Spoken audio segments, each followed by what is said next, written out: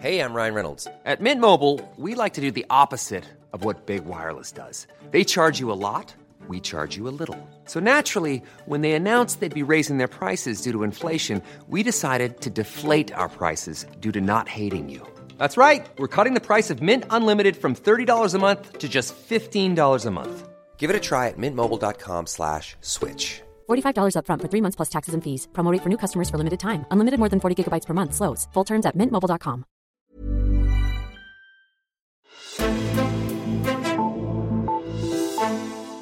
Han har vundet mange menneskers tillid med sin troværdige måde at tone frem på skærmen på, men direktøren for Sundhedsstyrelsen, Søren Brostrøms måde at kommunikere på, er ikke ligefrem normal for en topembedsmand. Han er i det hele taget ikke helt så normal, ham Søren Brostrøm, hverken hans egen historie eller hans måde at være styrelsesdirektør på.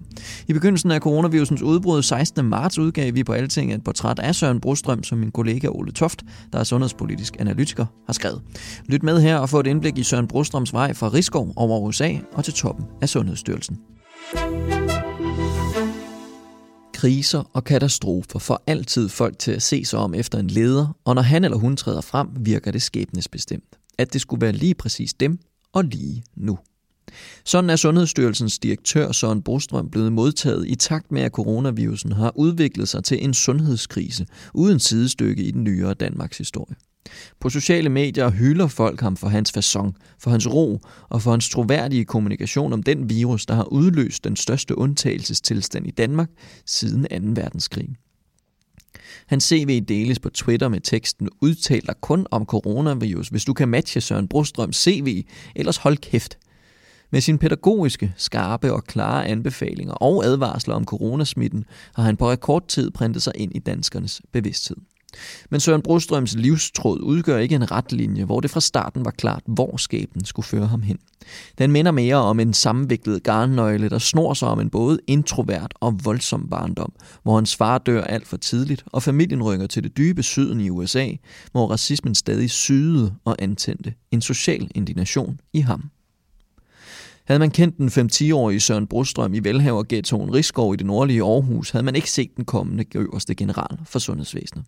Godt nok var begge forældrene læger. Moren var børnelæge og faren kræftforsker. Men det var ikke en dreng, der søgte en fremtrædende rolle. Snarere var det et begavet barn, der var lidt indelukket. Mere til bøger end bolde og træklatning. Det fortæller hans bror, Peter Brostrøm. Jeg gik 3 klassetrin over Søren, men i de første år af skolen var han på mit niveau. Hvis man havde set Søren dengang, så havde man tænkt, at han ville blive en videnskabsmand, der ville sidde inde i en forskerhule og fordybe sig, erindrer Peter Brostrøm. Jeg tror slet ikke, at man havde set, at han var en kommende leder, siger Peter Brostrøm, der er skovrider i Naturstyrelsen. Ikke at lillebroren havde fine fornemmelser. Som eksempel nævner han Søren Brostrøms erhvervspraktik. Alle var sikre på, at Søren skulle i praktik på et sygehus eller hos en forsker. Men han ville hellere i praktik som kok på Aarhus Kalundborg-færgen. Jeg husker, at han kom triumferende hjem, fordi han havde lært at lave banæssovs med margarine. Og det prøvede vi så hjemme i køkkenet, mens vores mor ikke var hjemme.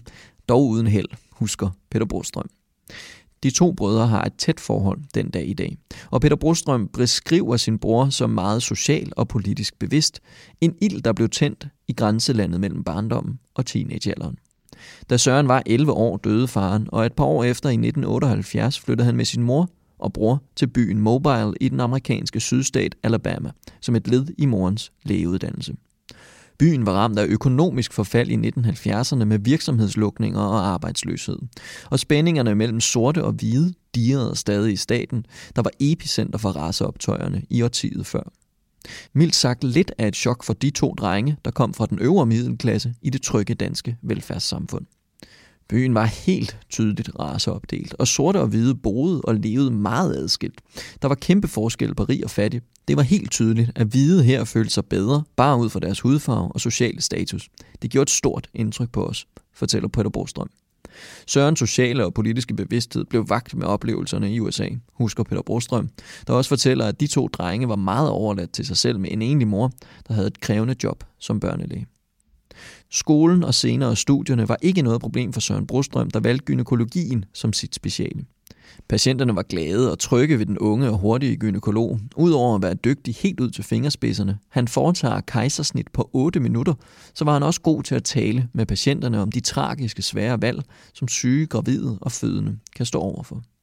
Det kan tidligere formand for Yngre Læger Camilla Rathke, der i dag arbejder i Sundhedsstyrelsen sammen med Søren Brostrøm, bekræfte. For snart 18 år siden lå hun selv med 2 stærkt svækkede for tidligt fødte børn på Rigshospitalet. Hun var efter en hård fødsel helt udmattet. Det ene barn skulle igen med en krævende operation i maven, for at det overhovedet skulle have den mindste chance for at overleve. Jeg synes, det var så uoverskueligt alt det, hun skulle igennem. Al den smerte og behandling. Og hendes chancer var så dårlige. Så det var egentlig med den største kærlighed, at jeg ikke synes, at jeg kunne byde hende det, fortalte Camilla Rathke i et interview til Dagens Medicin om oplevelsen. Lægen, der argumenterede for, at barnet skulle have en chance, var Søren Brostrøm. Datteren lever i dag uden men. Og så var der det med arbejdskapaciteten. Søren Brostrøm blev selvfølgelig også Ph.D. og engagerede sig fagligt i de lægevidenskabelige gynækologiske selskaber i Danmark og udlandet, tog en ekspertuddannelse i underlivskirurgi, en masteruddannelse og underviste på universitetet.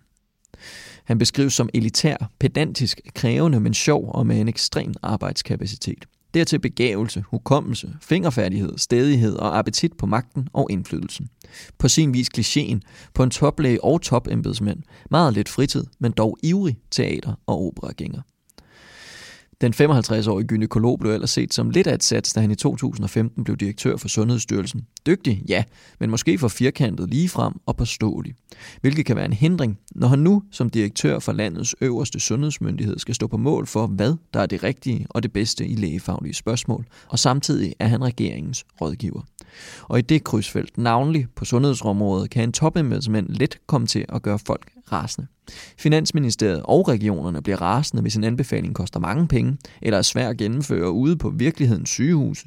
Politikerne bliver rasende, når styrelsens eksperter konkluderer, at deres politiske hjertesager videnskabeligt set ikke har en dokumenteret positiv effekt for patienterne, måske direkte er skadelig, eller bare spilder penge. Lægefaglige selskaber, medicinalindustrien og sygehuse er på skift rasende på Sundhedsstyrelsen eller hinanden, om alt fra kampen om ressourcer til hvilken behandling der er bedst for patienterne, og hvilken rolle de forskellige faggrupper skal spille. Alt sammen skal Søren Brostrøm som øverste chef sammen med sine kolleger forsøge at finde en mindelig løsning på, og beslutte, hvornår styrelsen skal stå fast og sætte hårdt mod hårdt, og hvornår Sundhedsstyrelsens lægefaglige vurderinger skal bøjes, for at man når en løsning. Hvorfor søgte han ind i Sundhedsstyrelsen? Mange læger ser det som en ganske uattraktiv arbejdsplads. Man ser ingen patienter. Der er få muligheder for at tjene penge på ekstraarbejde og bijob, som en del læger har. Læger i Sundhedsstyrelsen er enten idealister, eller kan ikke tåle mosten på hospitalerne, siger onde tunger. Søren Brostrøms bevæggrunde for at vælge Sundhedsstyrelsen er formentlig den samme, som for at han også en overgang var international sekretær i Danmarks kommunistiske ungdom, hvor det ikke var unormalt, at den kulturelle elite engagerede sig dengang i 70'erne og 80'erne. Søren Brostrøm ville gøre en forskel og forandre verden til det bedre, og til det skal man bruge magt, eller i hvert fald indflydelse.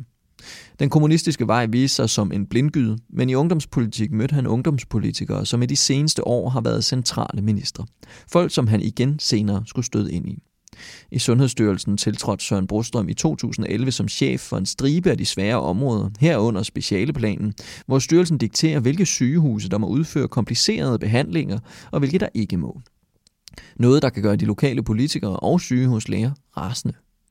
Blandt ansvarsområderne er også sundhedsberedskabet og smitsomme sygdomme, hvor netop styrelsens pandemiberedskab ligger. Den erfaring og viden, som Søren Brostrøm høstede fra tiden som chef, er med til at forklare, hvorfor han virker så hjemmevandt i det stof, der kun er ét af mange fagområder i hans styrelse. Klichéen på en klassisk chef i centraladministrationen er ellers en, der udtaler sig sjældent, og når det sker, så er det helst i forsigtige og diplomatiske vendinger med masser af forbehold. Det er ikke Søren Brostrøms stil. Han blev hurtigt kendt for sin klare, nogen vil sige firkantede vurderinger og holdninger til de sundhedspolitiske og faglige sager, han skulle håndtere. Derfor er Søren Brostrøm også meget eftertragtet til konferencer og møder i sundhedssektoren, hvor han formår både at trække de store linjer og komme med skarpe kommentarer og vurderinger, der på samme tid uddanner og fornærmer og underholder gæsterne. Derfor regnes han også som garant for en god orddyst, når han deltager i debat på folkemødet eller på de mange konferencer, der er på sundhedsområdet. Søren Brostrøm elsker en hård debat mellem fagfolk og er ikke tyndhudet selv. Generelt er det ikke karrierefremmende for topembedsmænd at sige sin ærlige mening om en siddende regeringspolitiske tiltag, men Søren Brostrøm har tydeligvis længere elastik end andre embedsmænd. Sundhedsstyrelsen har altid været en stat i staten, men alligevel. Eksempelvis vil han ikke skjule sin kritik af, at Lars Løkkes VLAK-regering fyrede milliarder af kroner af på en ny kræftplan uden rigtig at forsøge at mindske en af de helt store årsager til kræft og hjertesygdom, rygning. Kræftplan 4 løser ikke alle problemer på kræftområdet. Jeg kunne godt have ønsket mig, at vi i planen havde haft større fokus på forebyggelse, sagde Søren Brostrøm åbent i en debat om kræftplanen, som han dog samlet set roste. Det seneste eksempel er fra en af covid-19-pressemøderne, hvor medierne ville vide, om der er en sundhedsfaglig grund til, at Danmark lukker grænserne. En klassisk gennemsnitlig topembedsmand havde sagt måske, talt sort, skiftet emne eller holdt sig fra mødet. Søren Brostrøm var klassisk Søren Brostrøm uden omsvøb. Der er ikke særlig god dokumentation for grænselukning, og den dokumentation, som vi har, viser kun, at det virker, hvis man lukker en ø. Lød det blandt andet lakonisk fra styrelsesdirektøren, som uden at kigge i sine noter redegjorde for konklusionerne fra videnskabelige studier og internationale erfaringer fra de sidste 100 år, for så at skitsere WHO's anbefalinger. Konfronteret med, at direktøren for den svenske sundhedsstyrelse, Anders Tegnell, havde kritiseret den danske beslutning, fortsatte Søren Brostrøm med at gnide salt i såret på regeringen ved at slå fast, at Anders Tegnell er meget anerkendt for sin dygtighed. Her havde gennemsnitsembedsmanden valgt at tale udenom, eller kun henvist til, at det var en politisk afvejning. Den manøvre satte gang i endnu en hyldest omgang på de sociale medier. Nogen vil tilskrive det bitterhed fra Søren Brostrøm, men det tegner sig et mønster. Når politikerne kører over Sundhedsstyrelsens anbefalinger, så siger Søren Brostrøm det åbent. Det har man set med medicinsk cannabis, patienter med kronisk træthedssyndrom og en stribe andre sager. Det har politikerne åbenbart accepteret, og Søren Brostrøm har sikret sin og styrelsens troværdighed over for sundhedsvæsenets ansatte og befolkningen hjemme i stuerne. Inden coronapandemien kunne regeringen relativt nemt have fyret Søren Brostrøm, hvis den nu var utilfreds med ham og hans facon. Lægerne ville rase, men den brede befolkning ville være ligeglade. Men det er en anden sag fremover.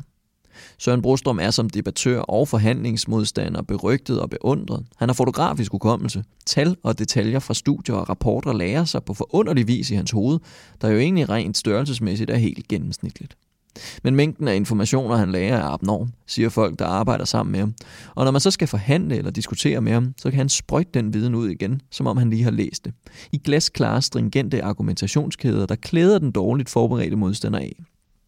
Eller han stiller komplicerede spørgsmål op enkelt, så det bliver lettere for tilhørende at forholde sig til dem. En lægelig og videnskabelig hædersmand, siger de, der er enige med ham. De, der mener, at Søren Brostrøm tager gruelig fejl, beskriver ham som et arrogant og argumentresistent magtmenneske. Rundt i sundhedsvæsenet er der folk, der har slået sig på Søren Brostrøm, og ikke alt bliver sagt lige venligt til de ansatte i styrelsen, når der er pres på, eller hvis direktøren fornemmer, at nogen ikke er ordentligt forberedt. Søren Brostrøm er ikke en gennemsnitschef, det ved han godt selv. Vaccinemodstandere, alternative behandlere og dele af medicinalindustrien bryder sig ikke om Søren Brostrøm. Han er den diametrale modsætning til en anden personlighed i dansk sundhedspolitik, Dansk Folkepartis sundhedsordfører Liselott Blixt, der har stor opbakning blandt de patientgrupper, der står i opposition til det etablerede sundhedsvæsen. De to personer stod på hver sin side i den såkaldte HPV-sag, hvor der var stort mediefokus på piger, der var sikre på, at de havde fået alvorlige og uventede virkninger af HPV-vaccinen. Efterfølgende forskning har ikke givet nogen som helst indikationer på, at der skulle være ukendte bivirkninger ved vaccinen. Liselott Blixt hører ikke til blandt de mange fans af Søren Brostrøm, der er på sundhedsområdet. Hun understreger, at hun synes, at han har været fantastisk dygtig til at kommunikere til danskerne om coronavirus. Det vil hun gerne rose ham for, men generelt som direktør for Sundhedsstyrelsen er hun ikke begejstret. Han er arketypen på de læger og eksperter, som føler sig meget klogere end patienterne. Jeg synes, han kan være meget nedladende over for patienter, patientforeninger og politikere, der mener noget andet end ham. Især på Twitter synes jeg, at han var ubehagelig over for små patientforeninger. Hun understreger også, at hun ikke vil godkende Sundhedsstyrelsens indsats under coronapandemien endnu, da hun synes, at Sundhedsstyrelsen og andre myndigheder var for lang tid om at tage coronavirusen alvorligt. Nogen var usikre på, om Søren Brostrøm ville overleve en borgerlig regering med Dansk Folkeparti som magtfuldt støtteparti. Sundhedsstyrelsen med Søren Brostrøm i spidsen har med sit fokus på evidensbaseret sundhedspolitik været på konfrontationskurs med Liselott Blixt og hele Folketinget på en stribe områder. Blandt andet har et bredt flertal kørt Sundhedsstyrelsen over i forhold til patienter med kronisk træthedssyndrom, de såkaldte ME-patienter. At et meget bredt folketingsflertal vedtog brugen af medicinsk cannabis er et andet eksempel på, at politikerne i stigende grad vælger at ignorere den øverste sundhedsfaglige myndigheds råd om, hvad der er bedst og sikrest for patienterne. Læger og videnskabsfolk raser over disse eksempler. De ser det som tydelige eksempler på, at vi lever i et mere og mere postfaktuelt samfund.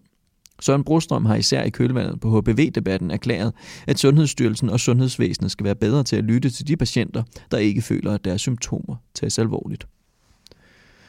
Og han har beroliget lægerne. Så slemt er det heller ikke, at borgere og politikere nogle gange lukker ørerne for lægernes og eksperternes råd. Stop mudderkastningen. Vi læger og myndigheder skal ikke tro, at vi kan få autoritetsmonopolet tilbage. For det første har vi aldrig rigtig haft det helt. For det andet lever vi ikke i et postfaktuelt samfund.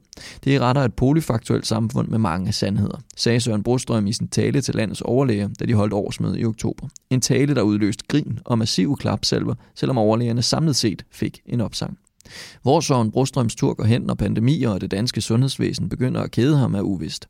Et oplagt bud er dog en international toppost i regi af WHO eller FN. Han er allerede i WHO's europæiske bestyrelse, oven i jobbet som direktør for Sundhedsstyrelsen. I disse dage har han formentlig ikke meget tid til at overveje fremtiden, for nok er han kendt fra pressemøderne, men det meste af hans arbejde går med at få sundhedsvæsenet gjort klar til at modtage de stadig flere coronapatienter. Alt sammen for at konstatere følgende. Udover at han hedder Søren, er han en af landets mindst gennemsnitlige mænd. Og tak til dig, der lyttede med. Hvis du ikke har lyttet til de udsendelser, hvor jeg har læst vores portrætter af Magnus Heunicke og Kåre Mølbak op, så kan du finde dem i din podcast-app. Og så kan du også få de seneste nyheder om coronavirusen ved at gå ind på altinget.dk. Gå derind og skriv dig op til vores gratis nyhedsbrev. Mit navn er Henrik Axel Bugter, og vi lyttes ved.